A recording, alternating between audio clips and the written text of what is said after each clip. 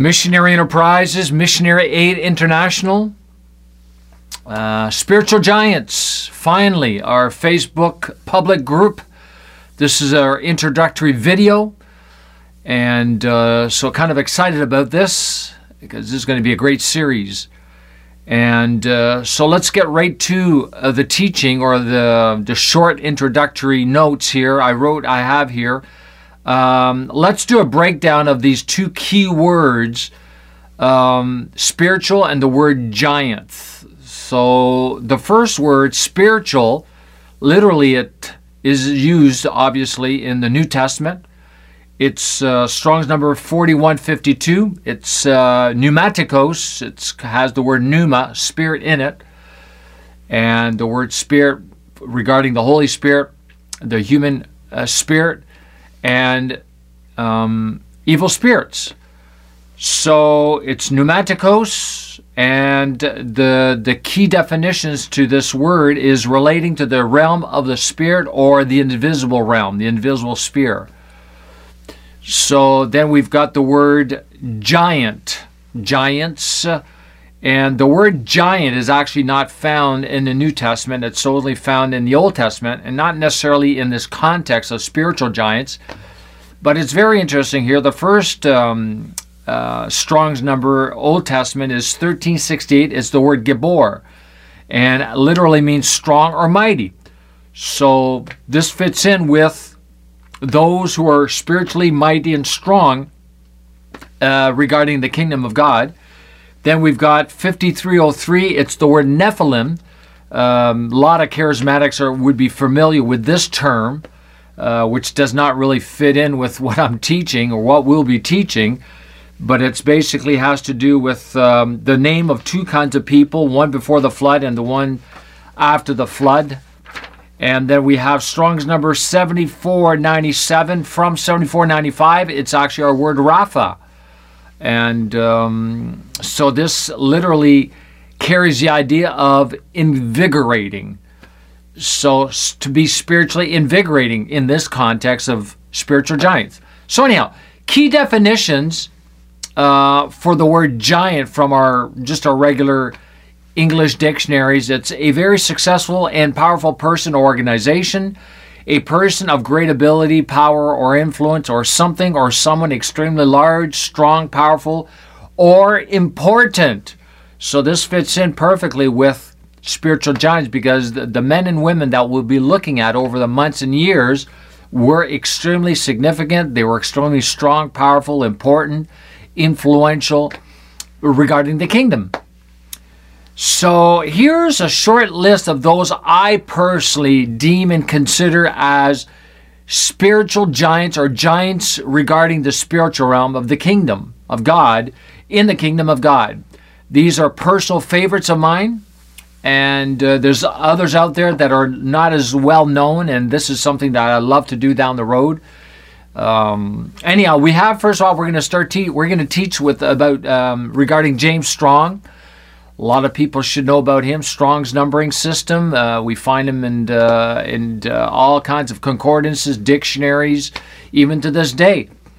I don't want to get too much into that, but he has greatly been a blessing in my life over the years. Has really God has used him to get me into the Greek and the Hebrew.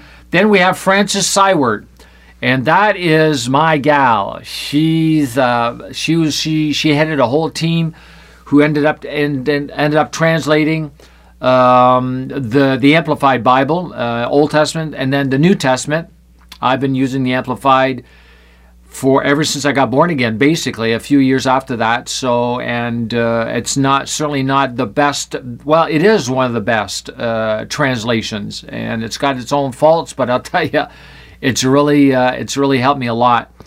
And then we have E.W. Kenyon. Then we're getting into more into faith.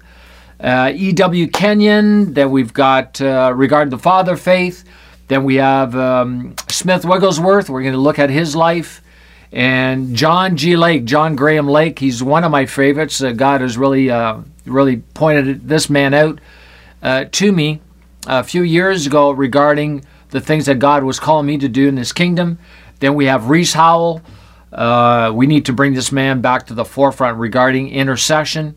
Then we have F.F. Bosworth. Not a lot of people know him. Christ the Healer. Great book. Great testimonies. And then we have August Herman Franke. He's a lot of people don't know about him. And he's dating a little back in the 1700s, late 1700s, I believe. But anyhow, he was extremely influential over the life of the next gentleman here is George Mueller, which God began to deal with me years ago regarding provision and faith. And then we have A.B. Simpson, Albert Benjamin Simpson. Oh, God gave me some good revelation on this man. Canadian, as John G. Lake was also. And we're going to be looking into the life of A.B. Simpson and his accomplishments like the rest of these people here. Then we've got William and Catherine Booth, the founders of Salvation Army. That'll be a hoot. And then we have Catherine Kuhlman. I got a few good stories to share about her life from a neighbor down the street here who had been to one of her conferences when he was at the age of 10, I think a couple of years before she passed away back in the early 70s. And then we have Kenneth E. Hagin. A lot of people don't like him. A lot of people don't like most of these people I mentioned. That's because they're non-charismatic. They're cessationists. And that's okay. Well, it's not okay, but anyhow, I'll let God deal with that. So Kenneth Hagin, and then we have Norval Hayes. I tell you, I love this man and his early tapes when I got into faith back in 2007. And of course, Norval Hayes, and when we have Dave Roberson and Gary Carpenter, and I put them two together for a reason, because I got into Dave Roberson because of Gary Carpenter, and they work together. They work in the same local church, and has brought a lot of change into my life, lot of change in my thinking, my theology, in specific areas. And so I'm very grateful to these two men, like the Lord, and they're still alive. So that's great. So anyhow, basically, that's about it. Very short, just basically one page, both sides. And but when we get into these individuals, I don't know. I'm just going to go by what's in my heart and what I sense what the Lord is telling me to teach. And it's not going to be, I'm going to really try to stay away from books that I've read about these men. I mean, I'm going to use a few things that I've already gotten inside of me. But I'm not going to go in the same way of, like, let's say, Laridan's God's Generals or anything like that. I don't want to do that. I just want to go by what's inside of me, how these men and women, but mostly men, and their writings have impacted my life and my walk with God, and what we can learn from them for today.